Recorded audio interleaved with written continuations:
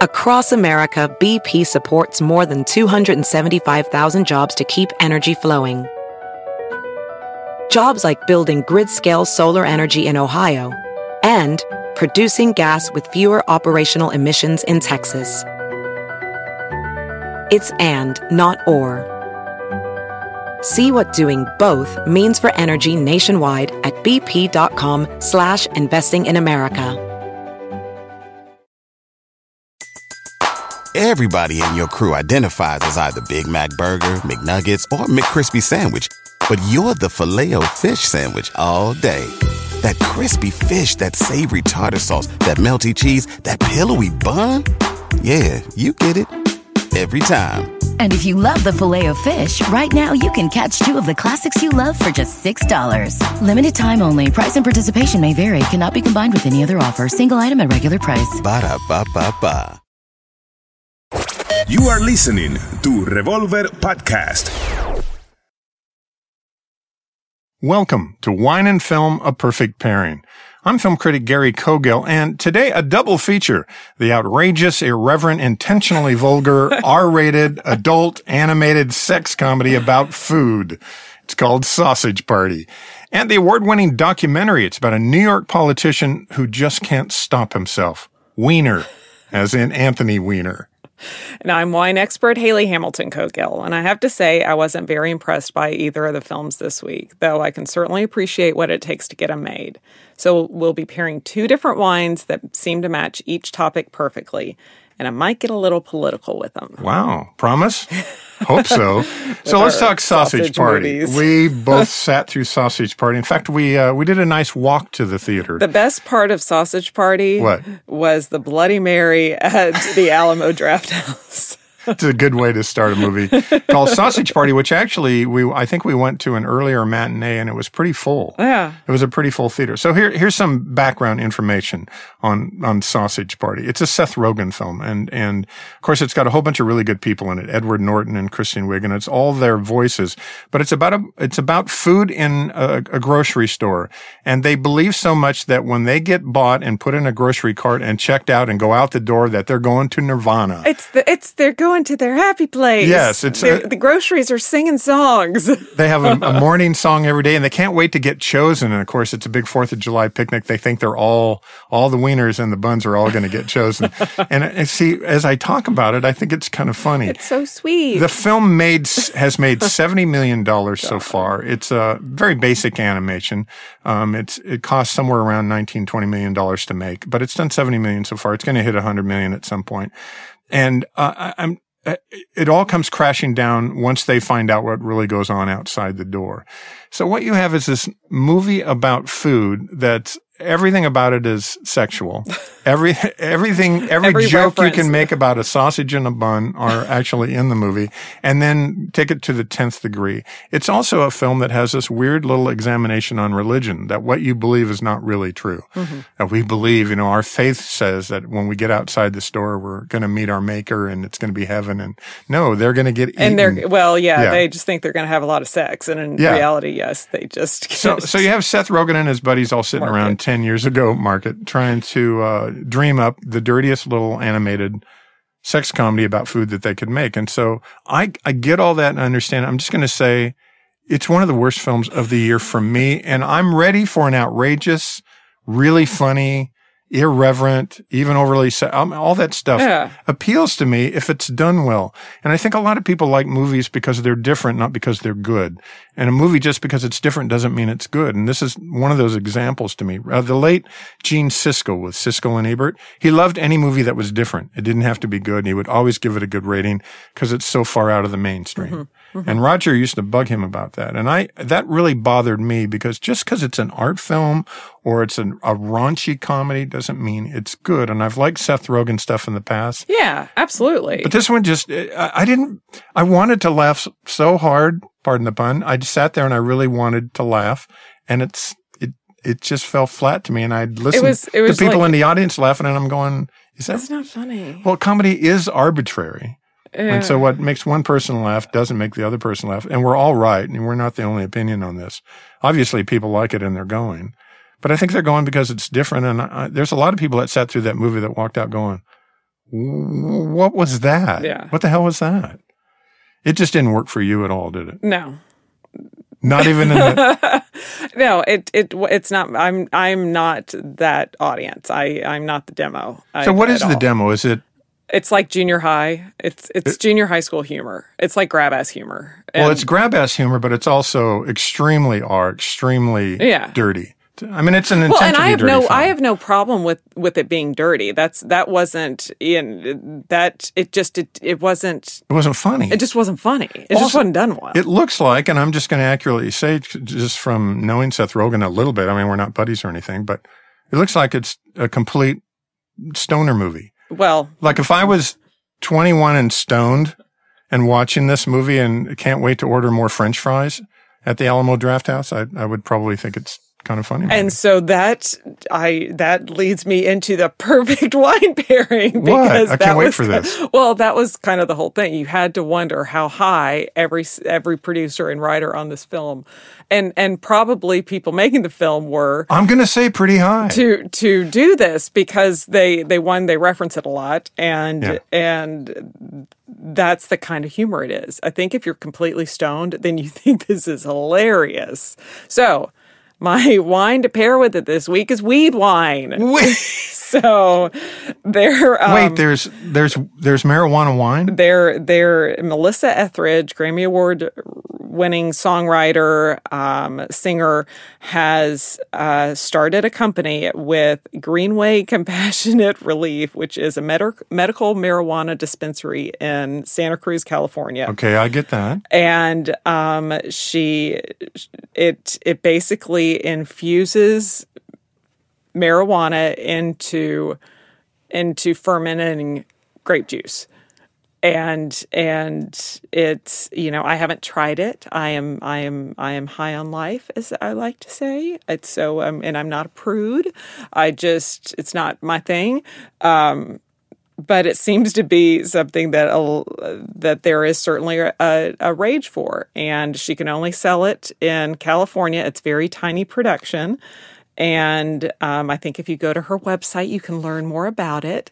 You have to have a medical marijuana card, in order to actually purchase it. Supposedly, the smoky Syrah has never been quite so smoky. So let me wrap my head around this. So alcohol can get you high, but the weed in the alcohol can get you high and high? I assume so. I assume so. Well, and I think that's kind of a thing. I know that we've read many stories. We should try this before we talk about it. I don't have a medical marijuana card, and I don't live in California. Darn it! That's a moot point. I know. Yeah.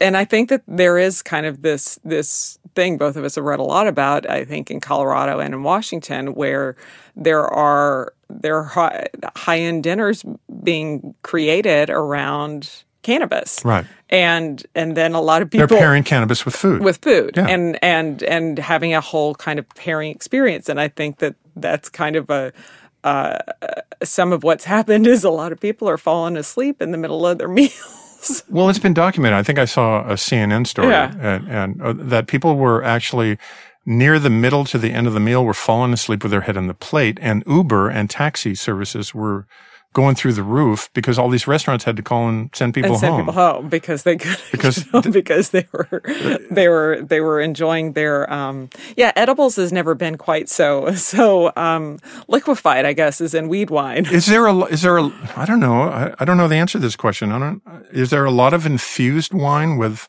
things other than... Well, you can certainly have like an eau de vie or grappa, there's so many different, like you can add different herbs and flavorings to different But we don't have basil wine, do we? You could probably, I had a chamomile grappa in Piemonte, I don't know, 10 years ago. Yeah. And it was so floral and lovely. And you think about it, there's elderflower liqueur, and there's certainly all kinds of different, different flavorings and spirits. Sure. I think I get that on a spirit. I even get that maybe on a dessert style wine, but on a cab or a Chard or a Well, and you think about what the Syrah. basis for Fernet Branca and some of these kind of digestives. That's essentially what it is. It's what Rocky is. It's what Ouzo is.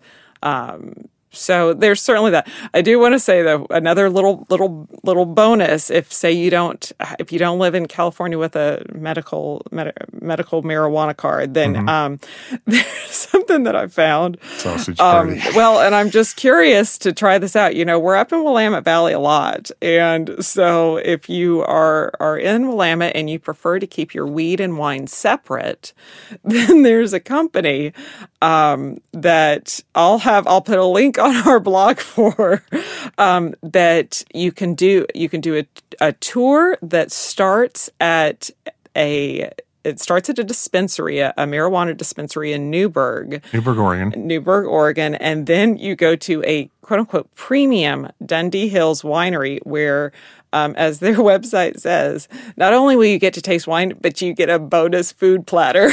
So you get snacks? You get snacks. And you can only bring cash. It's a weed and wine tour. It's a weed and wine tour. And you can't bring your own weed. You have to buy the weed because I assume they're getting a cut of and it's whatever. Cash. Yeah. And it's cash only. So we'll have links and details. So I think this is so much fun. We sat through a movie that we both really can't stand. I understand somebody else laughing at Sausage Party. And then it's a weed and wine tour and it's weed wine. I just think it goes so well together. Hey, when we come back, a Sundance award-winning political documentary that I found absolutely fascinating, also found disturbing. It's appropriately called Wiener.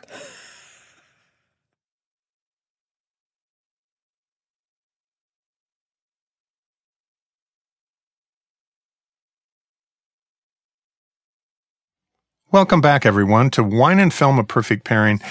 Let's talk about Anthony Weiner. Sausage Party was the first half, Weiner is the second half here. I think it's a great documentary. It's about his political life. It's about his sexting scandal. I remember watching this in the news. Of course, if you don't know, he's former Congressman Anthony Weiner, from Democrat from New York. Seven-term congressman, and he ran for mayor and was running for mayor a few years later. After his sex scandal in 2011, the initial one in 2011, where he was sexting pictures of his private parts to women, and he's also married. I learned a lot about Anthony Weiner in this. And of course, they do every Weiner joke imaginable, and they show every cover of the New York Post magazine, which has every Weiner reference. They're very funny. Yes. And so it's kind of like Ryan Lochte's right now. So it's kind of like Ryan Lochte. So we're watching this documentary, which won Sundance. It won the grand jury prize at Sundance. It's a great documentary. Yeah, I think it's a really well done. I think it's an Oscar level documentary, actually. And it's one of the better political documentaries. I don't know if it's the best ever made, but it's really, really good because you're watching a man who's a train wreck. You're watching a man who's passionate about politics. In fact, he's fiery about politics. He's so good. Sorry, go ahead. No. I mean, I agree. I think he is good, and he's interesting to watch, and he was so passionate. He had so much. He seemed like he was doing so much for the city for the state of New York, for the city, for his congressional district. I think so too. And he's also married to Huma. Yes. Who works for the Clinton, for Hillary. Huma Abedin, and has worked for Hillary for years, and much as high profile as he is. But she plays a background role within the Clinton administration. And it's been interesting watching their dynamic as a marriage because they have a very young child. Right. And so, which she was pregnant during first scandal. And I'm just going to say, watching the film, and I'm learning all this by watching the doc, so I could be off on some of these things. But you have a man who's very driven politically. You have a woman who's prefers to be behind the scenes, but is very powerful in her own right. Absolutely. And she doesn't say much. Woman. She doesn't say much. She says a lot with her glances. Mm-hmm. And by not saying anything, she actually says more. Anthony Weiner can't stop talking the entire movie. Not only about himself, but even about the people of New York. But, and then you kind of see this train wreck happen, and you're a part of it because he allowed this camera crew. By the way, one of the directors of this film worked on his campaigns and was around him a lot anyway. So he allowed this access. And so when you have the political scandal and the sexting scandal all happen at one time, 2 years later, it resurfaces in his run for mayor.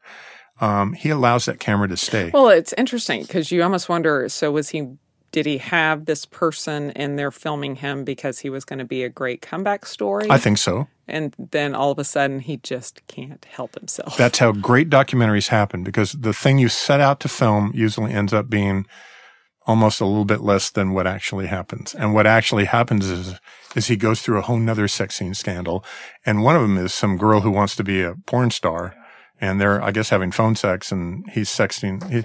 They show some of the photos, but they black them out. They don't really show all the sexting photos in this doc, because it's devastating to the marriage. And you don't need to. I thought that was good. You didn't need to put everything out there. So the movie's really troubling. I mean, it's like watching an episode of Veep that's that's real. That's real. And just when you think that show Veep is not real, watch Wiener. Because there's so much going on behind the scenes, and, you know, they're all just kind of posing and pontificating and trying to set themselves up to win and do all these different things. And it's a lot of the behind the scenes stuff is a little disturbing, but he can't help himself. He's an addict. He has this big flaw in his life that negates everything he says that's good. I think he's a narcissist. He's a complete narcissist. Yeah. I mean, that's if you have this success and you cannot, he just couldn't help himself. He had to have so much attention on him all the time, and you're right, at the cost of his poor wife, you know, their small child. Mm-hmm. How she must be a saint. She must be a saint. But I also think she is very strong and very smart, and she is not going to let somebody else define who she is. I think so and too. ruin her. And yet she stays, and as part of that, I'm not here to judge her, and I'm not here to judge him. But man, he's a mess, and she's a saint. Well, yeah. I totally agree. Yeah. It's really a great film. I mean, you're watching this stuff happen. And I'm not out to watch a train wreck. I'm out to see what actually happened to this guy. And you know, the movie really says it. Well, and I think halfway through you said, you know, when you stop realizing that you're watching a film and you really feel like you're a part of it, that's a sign of a great. I think I said to you about 30 minutes into this, watching this documentary, I'm so engrossed in this that I forgot where I was for a few minutes. That we're sitting on the couch at home watching it, you know, on pay-per-view. Yeah. It's fantastic film. Wiener. Yes. The double feature here. So if we're talking about Anthony Weiner, and we're talking about his train wreck and his, just the whole narcissism of the whole thing, I have no idea what wine. Well, and it's interesting because this person is, I think, a complete narcissist who had great potential and just couldn't help himself. And you know, I do actually know a lot of, I think we both know a lot of people like this. We know, I've certainly met winery owners who are like this, who maybe let their ego and desire get in the way of their own potential. But I don't speak poorly of anyone. I prefer not to name some names. Okay. So instead, I will pair this documentary with the narcissist that I will pair one narcissist with another narcissist who might be slightly more of a narcissist than Anthony Weiner. And that pairing is Trump wine. Trump wine. Trump wine. Listen to you. Well, and you know, I haven't had the Donald's wine because I prefer not to support anything that may put another dime in the supposedly well-lined made in China pockets. It bothers so you. Yeah. I will not drink Trump's wine, but I will say this about it. And if you are interested in I'd like to know a little bit this about particular wine, Yeah. it's a Virginia-based wine made in the Blue Ridge Mountain AVA near Monticello, so the Blue Ridge Mountains region, not too far from D.C. The winery is well known for their sparkling wines, which makes sense because that's a little bit cooler climate, so you can get some great acidity, which you need for a really kind of refreshing, light, sparkling wine. The Donald's son, Eric, is the president of the winery and kind of the face of the winery. Is there a logo of the label? Yeah, it's Trump. It looks like the airplane they drive around in? It looks like every name on a building. And you know, good for him for being the business mogul that he is, that he has one other business that he can put his name on. So we live in Texas. I've never seen a bottle of Trump wine. I know it's out there from hearing sure. you now, but have you seen a bottle anywhere? Yeah. You can buy it anywhere? You can't. I think you could probably buy it on their website. Yeah, on their website. But it's not like you go into I'm not seeing distribution for it. I've never been into a steakhouse in Dallas and seen Trump wine. I probably not yet. Or nobody's tried to sell it yet. I'm sure. Yeah. I don't know how large the production is. I know some Virginia wineries aren't making very much wine, but is this a small AVA? Well, the Blue Ridge Mountains? Virginia's kind of growing, and I think that is where that's one of the kind of leading regions within the state. So I think a lot of wineries are within that particular area. One, because it is in kind of a good proximity, and it makes sense with Monticello being there because you get a lot of tourists and that sort of thing. So it's. So can I paint a picture here? We say we go back and we revisit movies every once in a while that we really love. So I want to go back and watch Wiener, this documentary again. Can we order Trump wine, have it sent, and no, uncork it and watch Wiener? No. Because again, I will not. Well, here's this thing support too. I will not pay $1 to. There you go. But that's my own. That's my own personal political opinion. I hope I haven't offended anyone. And if you would like to order the Trump wine, baby, I want you to. No, but I understand. But I'm just going to go and drink a really good, Montrachet instead. Well, I haven't had the wine, so I can't say it's a bad wine or a good wine. But I'm not going to intentionally drink something that I don't know is good. Mm-hmm. At that point. Plus, I love the idea that Huma is married to Anthony Weiner, and we're talking about the other side of the political spectrum here. Yes, with the wine. Isn't that fascinating? Sausage Party and Wiener. Man, I've looked forward to this week, and it turned out to be better than I even thought. Hey, when we come back, a couple questions. Haley has one for me. I have one for her, and Wine and Film, A Perfect Pairing, will continue.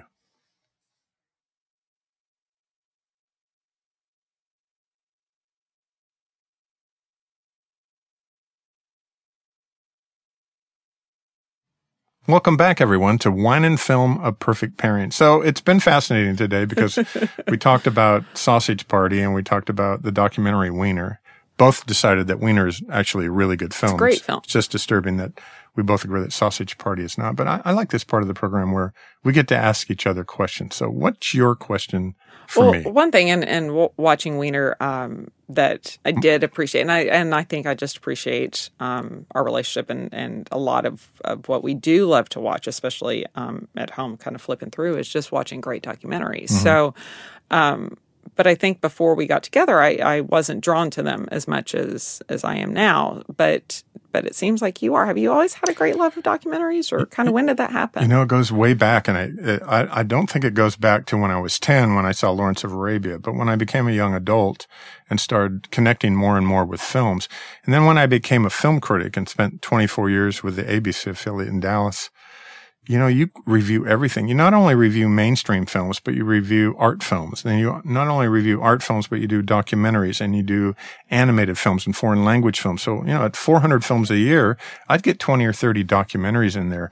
And then when you start attaching yourself to the Oscar-nominated documentaries, they're all great. Right. They're all really good. And years ago, one of my early recollections was a film called Gates of Heaven. It's an Errol Morris film, and Errol Morris is one of the champions of he did Thin Blue Line. But Errol Morris made a film called Gates of Heaven about people that own pet cemeteries. Ooh. And it's one of the most fascinating films about the whole subculture of people that have cemeteries for pets and the people whose pets pass away and they come there for a funeral. And you get to know these people, and half of them are terribly eccentric, but he never makes fun of his subjects. He's really smart about movies. And then there was a movie called Gap-Toothed Women, narrated by Lauren Hutton. And Les Blank made a whole bunch of really good films. And I'm a gap-toothed guy. And so it's about women, all with gap in their teeth. Half of them are not famous. Uh-huh. They're just people on the street. And he made a film called Gap-Toothed Men later on that wasn't nearly as good. But I started looking at films. Werner Herzog made Fitzcarraldo years ago, and then a few years ago did Grizzly Man. And he's a stunning filmmaker and makes really good major films and then also documentaries. And then Michael Moore, before that, Barbara Koppel. Barbara Koppel did a film called Harlan County, USA. And she was a female who won an Academy Award 25, 30 years ago for, about miners on strike. And it's really interesting. In fact, you're going to find that a lot of the really good documentary filmmakers are women. Nice. And they're interesting. And they're really good and really smart about what they do. There was a film called Man on Wire came out and it knocked me out. Yeah. Well, and I think I was going to bring that up just because then it went on to become an actual feature film in addition to called The Walk. Right. Yeah. So it Robert Zemeckis film. Have a lot of docs kind of turned into narratives? No, I think a lot of people make docs in order to turn them into narratives and they don't happen. But no, most of the really great docs are such a powerful thing to spend 3 to 5 years with that they don't want to go on and do something else with it. And a lot of these, Enron, The Smartest Guys in the Room, which was a Magnolia Pictures film. Mark Cuban was part of that. Yeah, Magnolia does a lot of them, it seems. Magnolia released, or did Enron released Man on Wire. Mm-hmm. And then we've seen 20 Feet from Stardom. Which is great. And Searching for Sugar Man. Hero Loves Dreams of Suchi. Yeah. These are all fantastic films. Great. Just great. So my question for you, and yes, the answer is I'm as interested in a great documentary as I am in a great feature film. They're all the same to me.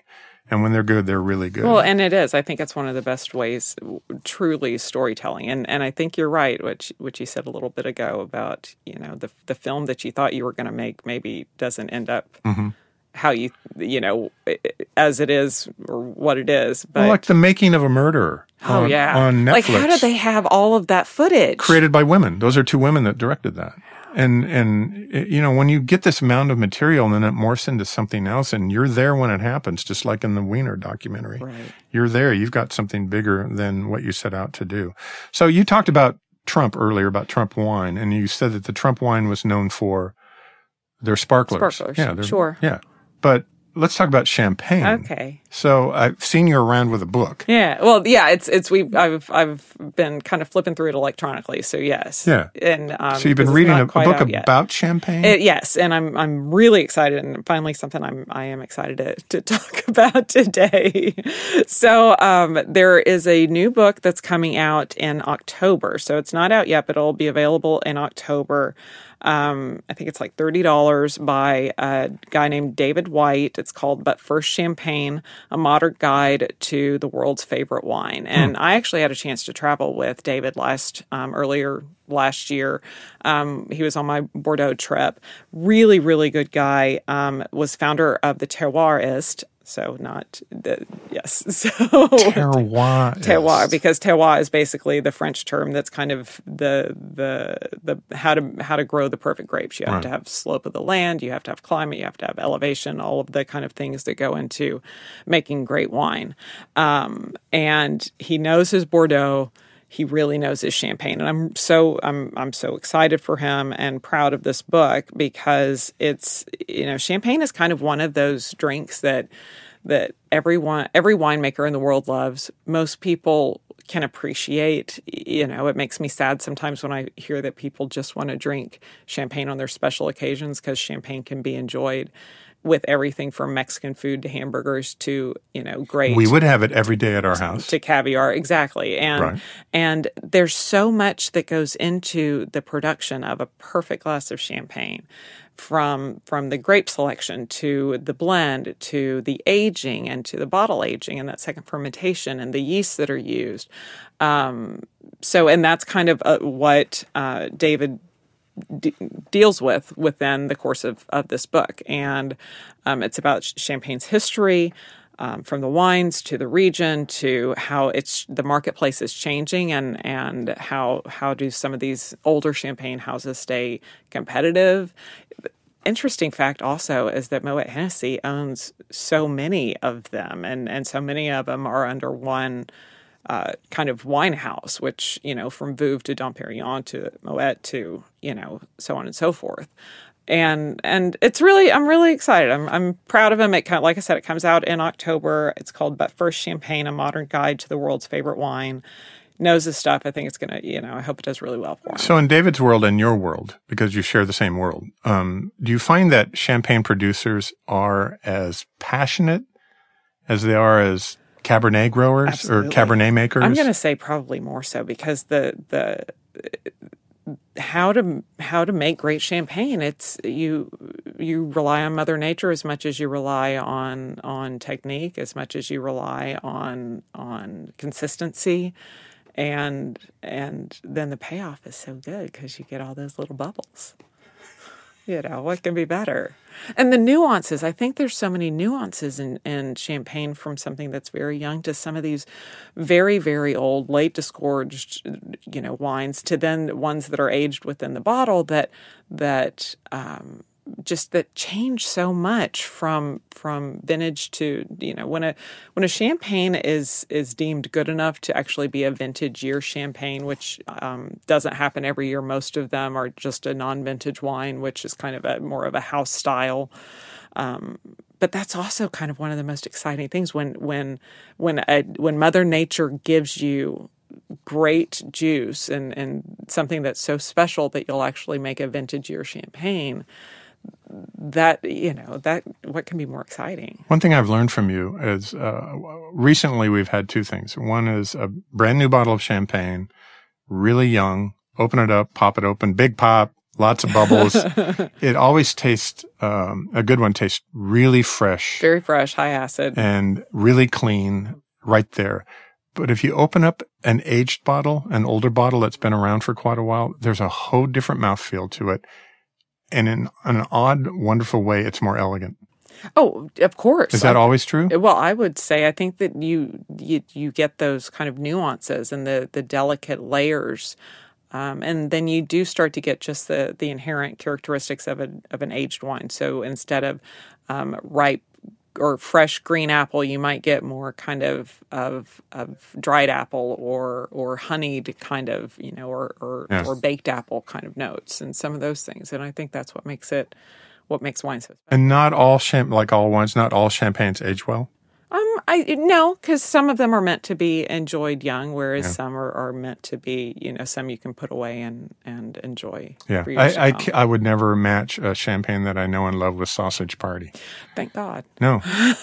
I would with Wiener. Well, and it might be appropriate just to get the film out of your head. Just like I said, the Bloody Mary was the best part of Sausage Well, the nice Party. thing about Wine and Film: A Perfect Pairing is that we get to move on and do other things all the time. So there are more movies around the corner, including next week, a tearjerker called The Light Between the Oceans, starring some really wonderful award-winning actors. Haven't seen it yet. We'll see it soon. Michael Fassbender, Rachel Weisz, Alicia Vikander, who's fantastic, from the director of Blue Valentine, and also did a film called The Place Beyond the Pines. Makes very difficult films, Difficult, but really good. Both of those films are great. Yep. So look forward to that. But for more on any of these wines and films, I know I said I'd put lots of links on our blog. Yep. So check out our blog on our website, cogillconsulting.com. Visit us on Facebook and be sure to follow Gary on Twitter at Gary Cogill. And to see what we're drinking now, follow me on Instagram and Twitter at Dallas Uncorked. And with that, I'm Gary Cogill, and as usual, I'm looking for the next great film. And I'm Haley Hamilton Cogill. I'm always in search of a great glass of wine. Join us next time on Wine and Film: A Perfect Pairing. Across America, BP supports more than 275,000 jobs to keep energy flowing. Jobs like building grid-scale solar energy in Ohio and producing gas with fewer operational emissions in Texas. It's and, not or. See what doing both means for energy nationwide at bp.com/investing in America. Everybody in your crew identifies as either Big Mac Burger, McNuggets, or McCrispy Sandwich. But you're the Filet-O-Fish Sandwich all day. That crispy fish, that savory tartar sauce, that melty cheese, that pillowy bun. Yeah, you get it.